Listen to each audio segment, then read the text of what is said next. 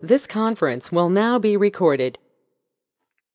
Hello, everybody. My name is Rick Napier, the CEO at 321 BizDev LLC, located somewhere between Sacramento and San Francisco. Sometimes I'm in different places, and that's the reason why I say that. 321 BizDev is the first digital networking session that I have been able to find online. We're also a sales training and business consulting firm. We are not a marketing company. I have to make that clear to all the hundreds or if not thousands of listeners who will see or hear this episode. So today is Friday, and we had some sunny weather in California. Now it's back to cold, and it's actually snowed in Folsom, California, which is about 10 minutes from me. But today we have Jenny and Jessica, and we will start with Jennifer. And Jennifer lives in the Philadelphia metropolitan area, and I've known Jennifer for a couple of years. We met on a old social media platform that we don't use anymore. Then I began to learn more about Jennifer and her corporate background and her many things that she has done in her life. So at this time, I would like to welcome Jennifer DeCola from Metro Philadelphia. Good morning or good afternoon, Jennifer. How are you doing? I'm doing great, thank you. Hi, I'm Jennifer DeCola. I'm from the Philadelphia metro area. Currently, I run a nonprofit foundation in Chester County, PA. My background is in tax, accounting, finance, payroll. I've worked with the U.S. Treasury and Federal Reserve banks, pharmaceutical and tax software companies. So, and currently Yeah. talk Rick, and hopefully, you know, we could start a few things going, and I can get involved. Yeah, she Rest. gave us a pretty abbreviated background, so I will complete it. Thank you. Jennifer, More. yeah, that was pretty brief, Jennifer. It's a But great, as well as Vanguard. Work at Vanguard as yeah, well. I know. Yeah, you worked at Vanguard, and what was the other one? Was it Everything. BlackRock? No, not BlackRock. No, The other one. I'm a tax software company on the main line in Pennsylvania. I've also worked with pretty big pharmaceutical companies like AmerisourceBergen and Endo. So, and I also have a background in a little bit of law, business law, American Studies law, and my father practiced labor law. Yes, he did. Yeah. And one of the things I like about Jennifer is that she's been all over the place. And I'll give you another minute. Just to briefly tell our listeners and people who will listen to this episode, um, thousands of times, name some of the places where you have been. I don't feel like it's that many. Hopefully I can visit more. I really do like the islands. Turks and Caicos is probably my favorite. Aruba, Paris, uh, mostly every state. I don't know. A lot of places. I wasn't expecting Well, that I mean, the Turks and the Caicos question. is in my neck of the woods down in not too far from Florida. I've been Oh, there once, and that was just amazing. amazing. Yes. I love traveling. It's great. You meet so many new people and experience different food, especially Paris. That was incredible. I was lucky to stay there for 2 weeks. And my son's also going with the exchange program for 2 weeks in April to Nice, France, nice. And right? your son will definitely enjoy. He will definitely enjoy. Oh, look at that. Let me fix this. No, both phones are ringing. And It's a he good, and he will definitely enjoy the university down where he's going to start college in a couple of months. yes, in Alabama. Yeah, from Philadelphia or Metro PA, Metro Philadelphia, down to the state of Alabama, and he will enjoy that big time. So, anyway, I want thank you for doing the intro, and we will connect with a lot of Metro Philadelphia business owners. I spent some time in Philadelphia. I have some relatives that live on the west side, and Philadelphia has always amazed me with the history that's there. So, thank you, Jennifer. Next, we're going to move to Jessica Macho. She is the the owner and president of Prestige Legal Nurse Consulting based in Western Pennsylvania. So we're fortunate to have two Pennsylvania business owners and entrepreneurs on the line today. So good morning, Jessica. How are you doing? Good morning. I'm doing well. Excellent, excellent. Now today we want to just briefly talk about your practice, your consulting firm, and how you help attorneys.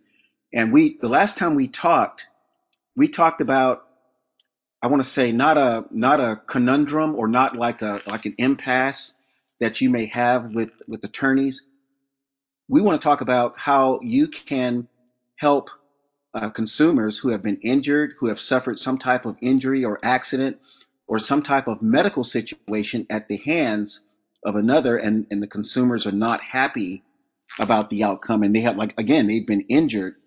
Today we want to talk about, like, I would say, a strategy on how to connect with the consumers more. And speaking with Nicole Kuster, who's the PhD, who's the professional tutor to nursing students and graduated nursing students who want to pass the NCLEX exam, which is the national nursing exam. She said that nurses actually have a more advantageous relationship, she would think, in her opinion, with consumers who have been injured.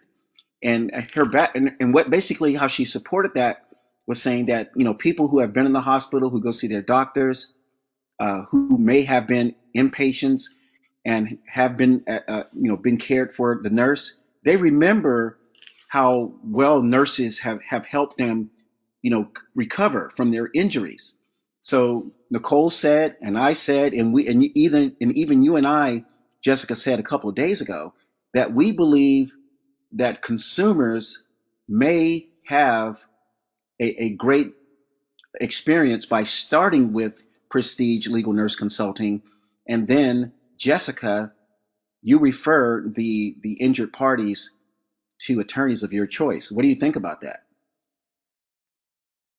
I think it's definitely a different way in looking at, the whole thought process behind, building our clientele and things like that. But there is a really strong connection there with a patient and healthcare staff that has taken care of them, specifically nurses. I mean, I myself, we have in most cases, nurses become nurses because they truly like to take care of people, and they just have that, compassion for other people.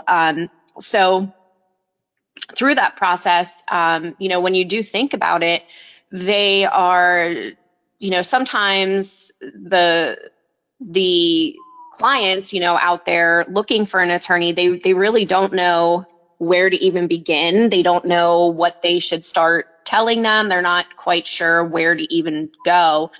So it does make sense when you think about it, because they're reaching out to somebody who knows the jargon, who knows the process of what they've gone through. So it's kind of that, they're telling their story. They're almost, in a sense, venting their frustrations and wanting to get some sort of validation to those frustrations. So of course they, are going to feel more comfortable talking with a nurse, or, somebody that has helped them through the journey in which they were faced to, embark on, not necessarily by their own choice. So I like the idea, to be honest. And I have had many actually reach out to me first. So it's interesting.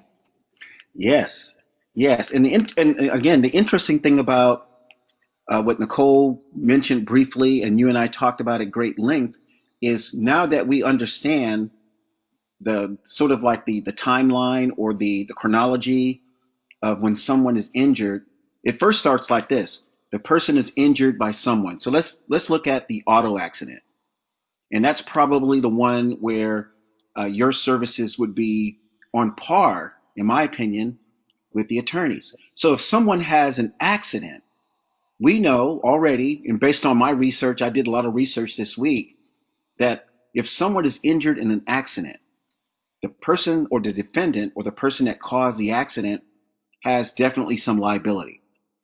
But when they have that liability, they must be able to pay, or their insurance company must be able to pay. And so what we've learned and what I've seen, and just from experiences of other people, and I was speaking with an attorney a couple of weeks ago about this. If the person has a low policy, in other words, their coverage limits are low, and let's say their coverage says we will only pay $30,000 to an injured party if you, the driver, hurt someone else. Well, that means that insurance company is only going to pay $30,000 based on the insurance coverage that person had that injured the other person. So the max the injured party could get, at least from the insurance company, is $30,000.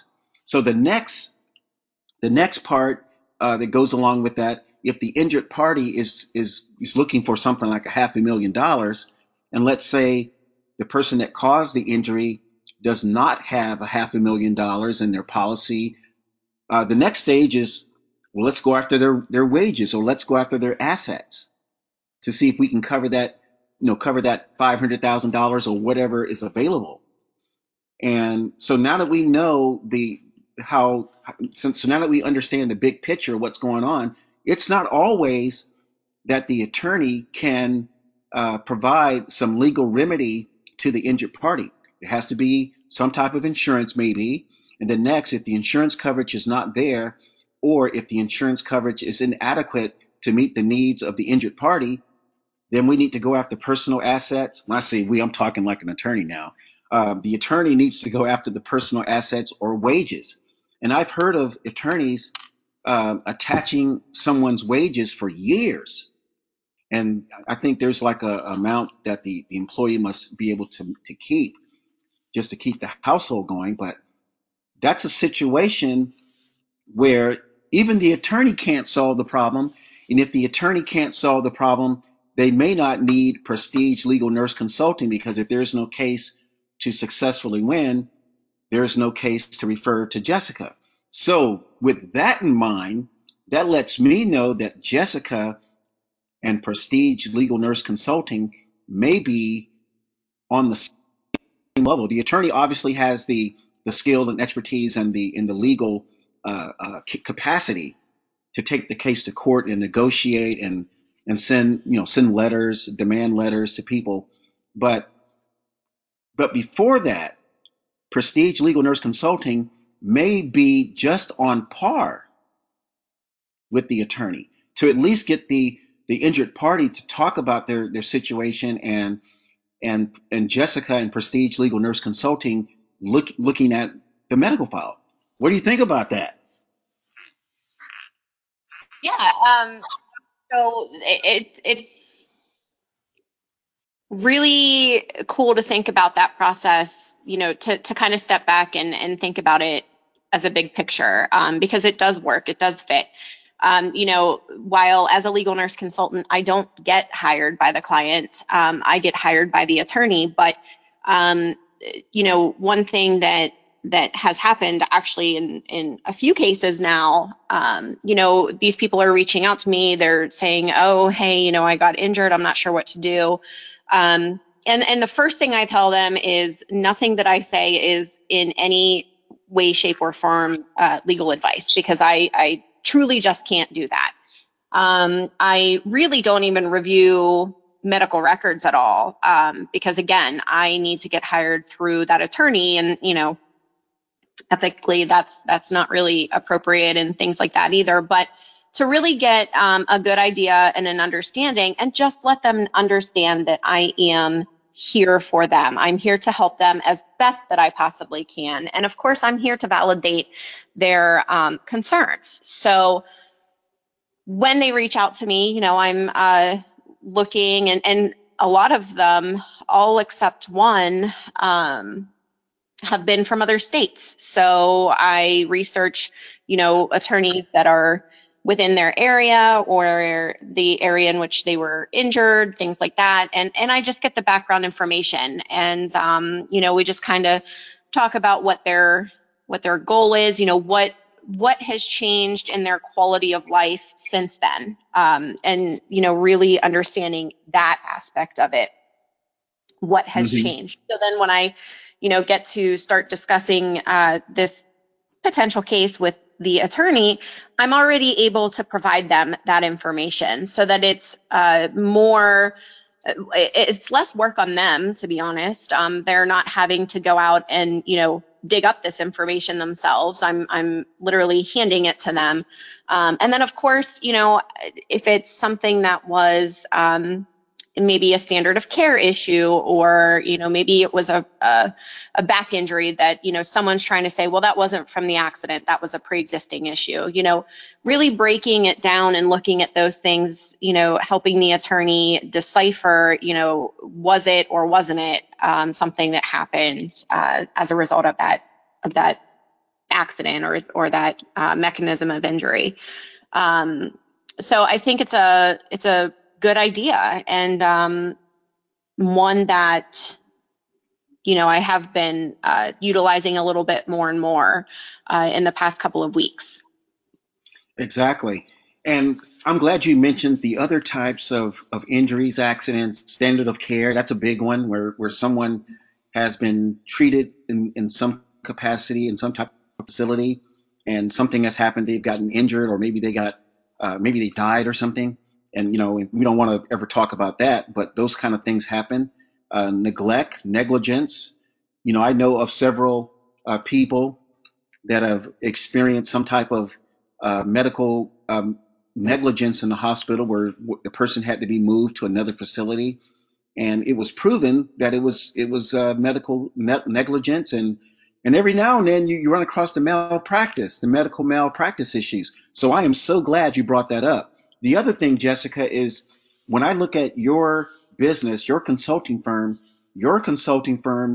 almost matches 321 Biz Dev in some aspects, because the white collar small business owners, surely they can do the same thing as I can, but a lot of times they don't want to. Sometimes they may not have the skill to do it, and then sometimes they may be just afraid to do it. So what I'm trying to say is, looking at some things I have read, a lot of attorneys, they may say, what is best, and we'll say, we'll take the high road, what is best for the injured party? And then secondly, what is best for the law firm? And I threw out this example. Let's say there's, the attorney comes back and receives a settlement saying, hey, there's $125,000 that the injured party could get, and whatever the attorney's fees are sometimes either part of that 125, or maybe the attorney has subtracted their fees from that $125,000 settlement. But what if the injured party goes to Jessica, Prestige Legal Nurse Consulting, and the attorney is now faced with, here's some extra information, or information that the attorney may have not had access to, or may not, to be honest, may not have wanted to wait, add that extra time to the case. So now that case could be higher than that $125,000 settlement to the injured party.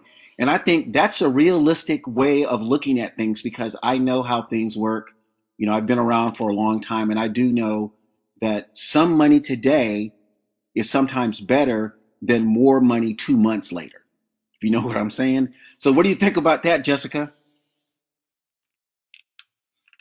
Again, I think that's a great point as well, and I completely agree. If the information is available, in a different aspect, the last thing, of course, that I want to do is prolong a situation by providing my expertise into the entering into the picture. But you're right. If it is $125,000 settlement, and that does seem like a large lump sum of money that, someone is going to benefit from. And in most cases, it could be life-changing. However, when you really think about all of the different, medical treatments and the therapies and things like that, that stuff all adds up. So, by maybe prolonging it a couple of extra days, you could maybe turn that $125,000 into, $550,000. And with that information that I'm able to decipher through, I'm already providing that. So, it's less work, more money, and more time that the attorneys have to, focus on other aspects of the case or other clients, or, friends and family. I love it. I love it. So, Jessica, please close us out with your contact information, and then we will move forward with the executive sales topic for today. Sure. You can reach me at via phone at 814-330-3847. Email jessica.macho@prestigelegalnurseconsulting.com. Or I actually am on most forms of social media. I think the only thing I'm not on at this point, just because it really hasn't been an interest of mine, is Twitter. But I'm on TikTok, I'm on Instagram, LinkedIn, Facebook. My handle is all Prestige Legal Nurse. So reach out. I'd love to chat and talk about some upcoming cases. If you're, an injured party, reach out. I'd like to talk and see how I can help you, find the right person for you to get the legal advice that you need. All righty. I love it. I love strategy and I love tactical. And I believe that your plan as we move forward will include both strategy and both tactical things that we can do. So now I want to move to our executive sales topic for today. And that topic is, yay, it looks like, yes, it's working today. So today's topic is about something called the law of large numbers. Now, I'm not sure if I've told this to people, but I used to be an engineering major at Cal Berkeley, and I had a son in college, and I had to drop that major because the work was just too intense. So I switched my major to economics, and I've always had like a strong interest in economics, and I'm great with math, and so what you're seeing right now is something from the class called statistics. And statistics is about predicting things that happen over and over again, or things that have happened in the past. And if you can identify a trend just looking at the data, sometimes you can come up with a conclusion, an analysis of where to move forward. And the subject of forecasting is deep in statistics. So what you're looking at now is the classic example of the coin flip.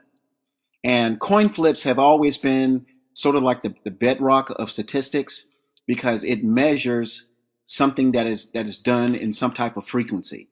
So what you see in front of you, if you look to the left, you see the vertical axis, you see the proportion of time times the coin lands on heads, from 0% to up to 80%.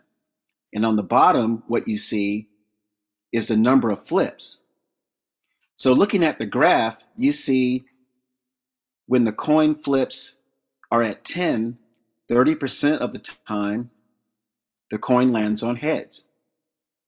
And you can see at 30%, 30 flips, not percent, but 30 flips, the coin has about a 70% likelihood, or it happened at 70%. So 30 flips returned 70% of the time that the coin landed on heads. But as you go to the right on the horizontal axis, through the number 200 or 200 flips, you see that the average number of flips is 50% heads and 50% tails. And so this example that you're seeing is called the law of large numbers. Now, it's not just in economics, it's also in science.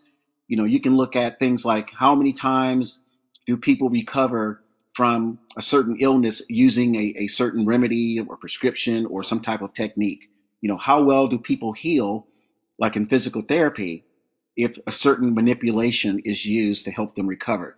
So these types of statistics exist in many applications,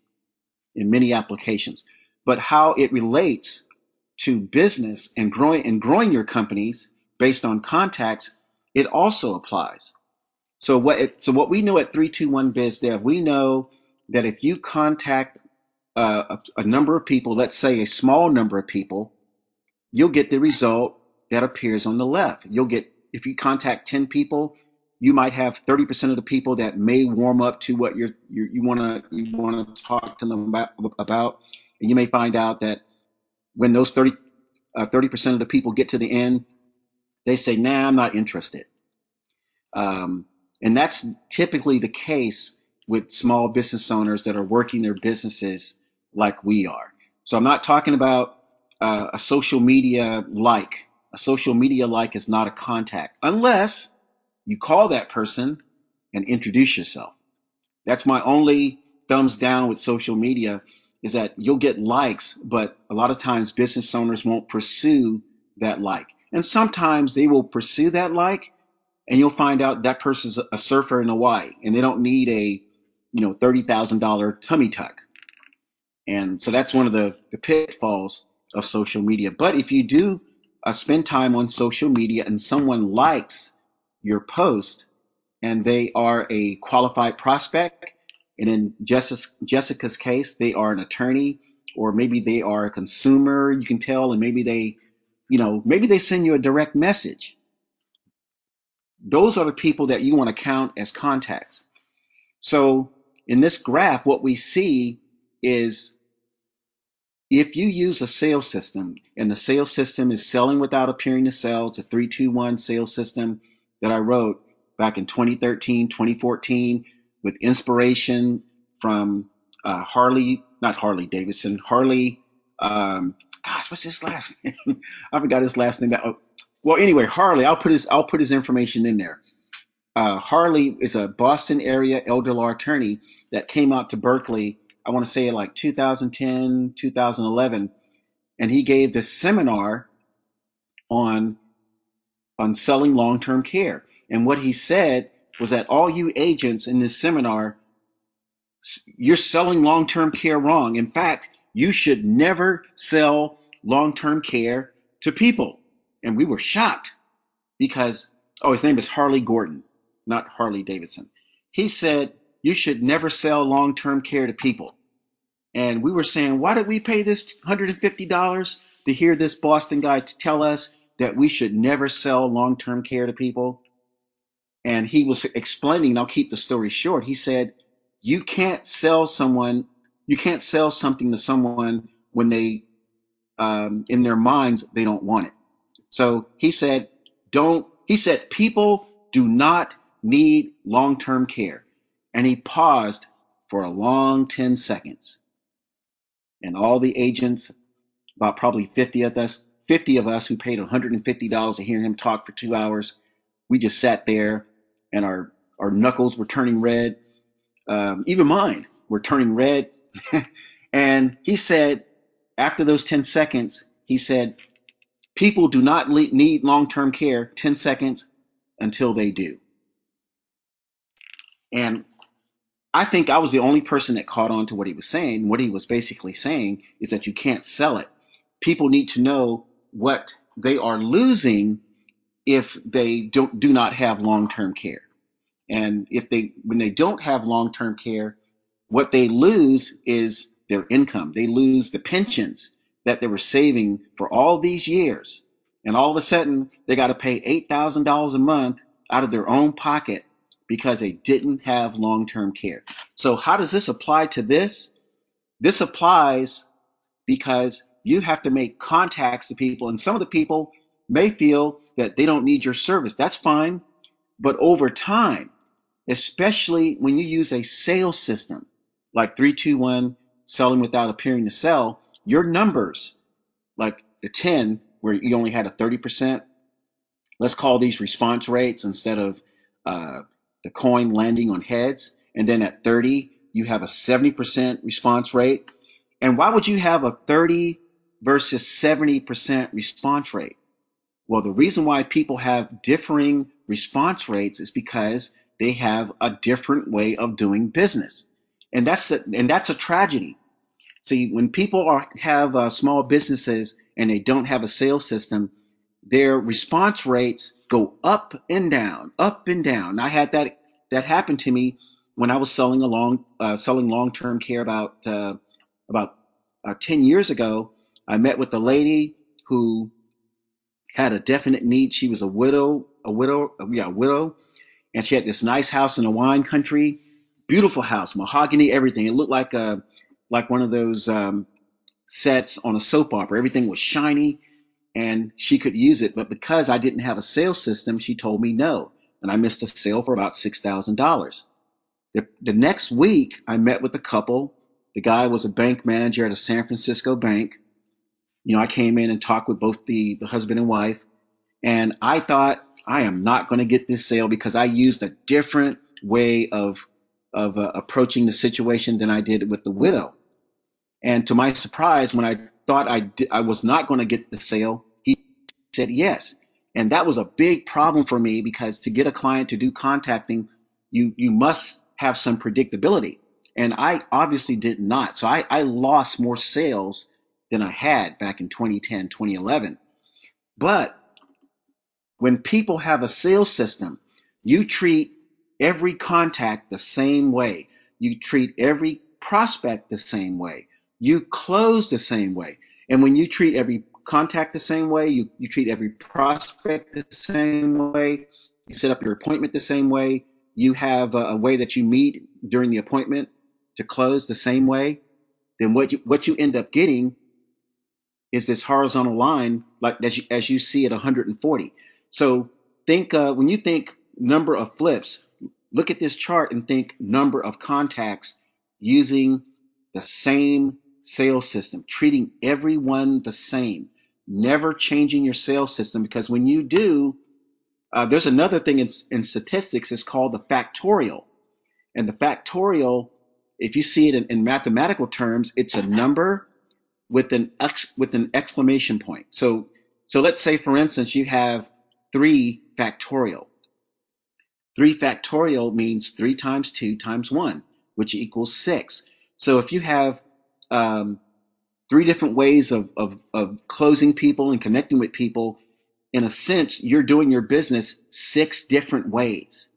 So the factorial of 5, so 5 factorial is 5 times 4, which is 20, times 3, which is 60, times 2, which is 120, times 1, which is still 120. So if you have 5 different ways of working your business, 5 different ways of contacting, 5 different ways of prospecting, 5 different ways of setting appointments, 5 different ways of closing, you have 120 different ways of working your business. And that's one of the primary reasons why people's businesses do not grow, especially when the ticket price is high, like $500, $1,000, $3,000 and up. And that's why a lot of attorneys, CPAs and dentists and plastic surgeons and insurance brokers and real estate brokers they struggle because sometimes they do the work, but they say, oh, this prospect or this contact is different because he or she has a Mercedes Benz versus the other prospect or contact that had a Toyota Corolla. So I'm going to treat this Mercedes Benz prospect way better than the person that drives the Toyota Corolla. And what happens, they lose consistency. And when you lose consistency, you lose the predictability factor that you're going to have a successful business. So I just wanted to let people know about this contacts. And so just to close up this graph, what you see is when you have a consistent way of doing business, using 3-2-1 selling without appearing to sell, you have like a 20 to almost 40% chance of closing all contacts. That means the yes, the no's, the maybes. But when the people who move forward, the contacts who say, yes, I want to continue talking to you about your business, and you move forward and you get to the closing stage, then you have a 70 to 80% chance of closing people, which means when I say closing, I know it sounds like a cold word. Closing just means the people have been converted from prospects to clients. And that's just an industry word. And some people are offended by that word, but it is called closing. And I wish there was a better word for it, maybe something a little, something short, but it means closing, but that's the word. So that's what this means, is that when you use a sales system, you have predictability at the front end, which is the contacting and prospecting.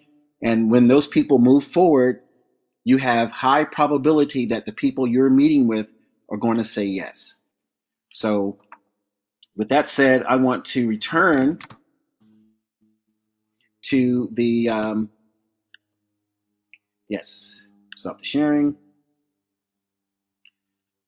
All right. So any closing comments on what you just heard? We'll start with Jessica. What do you think about using a predictable way of working your business instead of having multiple ways that you work your business? What do you think, Jessica? I'm a big fan of consistency and a big fan of clarity. So I think by following that method, it kind of includes both of those aspects. So I definitely, in working with 321 BizDev, have been learning more and more how to use that method. Yeah, exactly. Yeah, because when you use the same method, you gain what we call in business, you gain some authenticity. You also gain some familiar. Gosh, my words are messed. I'm in my cold garage today, so that's why my words are all jumbled. Um, you gain some. You gain some. People become familiar with your process, and so do you as a business owner.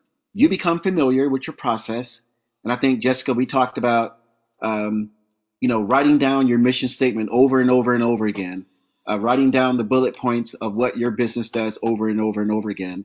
And that's how you commit these things to memory, and they become a part of your sales system. So you can have a sales system within a sales system where if anyone ever asks you, what do you do in your business? You always have this thing that you always tell them. And people can sense when you've done things over and over again. When you've done things over and over again, they say, "Oh, this person must really love what they do, and they must be good at it." Because when I asked them what they did for a living, I got the best 20 seconds. And we call that a elevator speech. I got the best professional elevator speech that I've ever heard from someone. So I want to thank you for that, Jessica. Jennifer, what do you think about the training that you just saw, that you just had? I think it's great. One, I do want to address Jessica. I really enjoyed listening to you. This is the second time I've heard you speak, and just the service that you provide is just amazing. I just feel like you bridge the gap and make people feel comfortable. Being around lawyers my entire life, people are, I guess, hesitant and intimidated. So you bringing that bedside manner, I feel like you really bridge the gap and make them feel comfortable.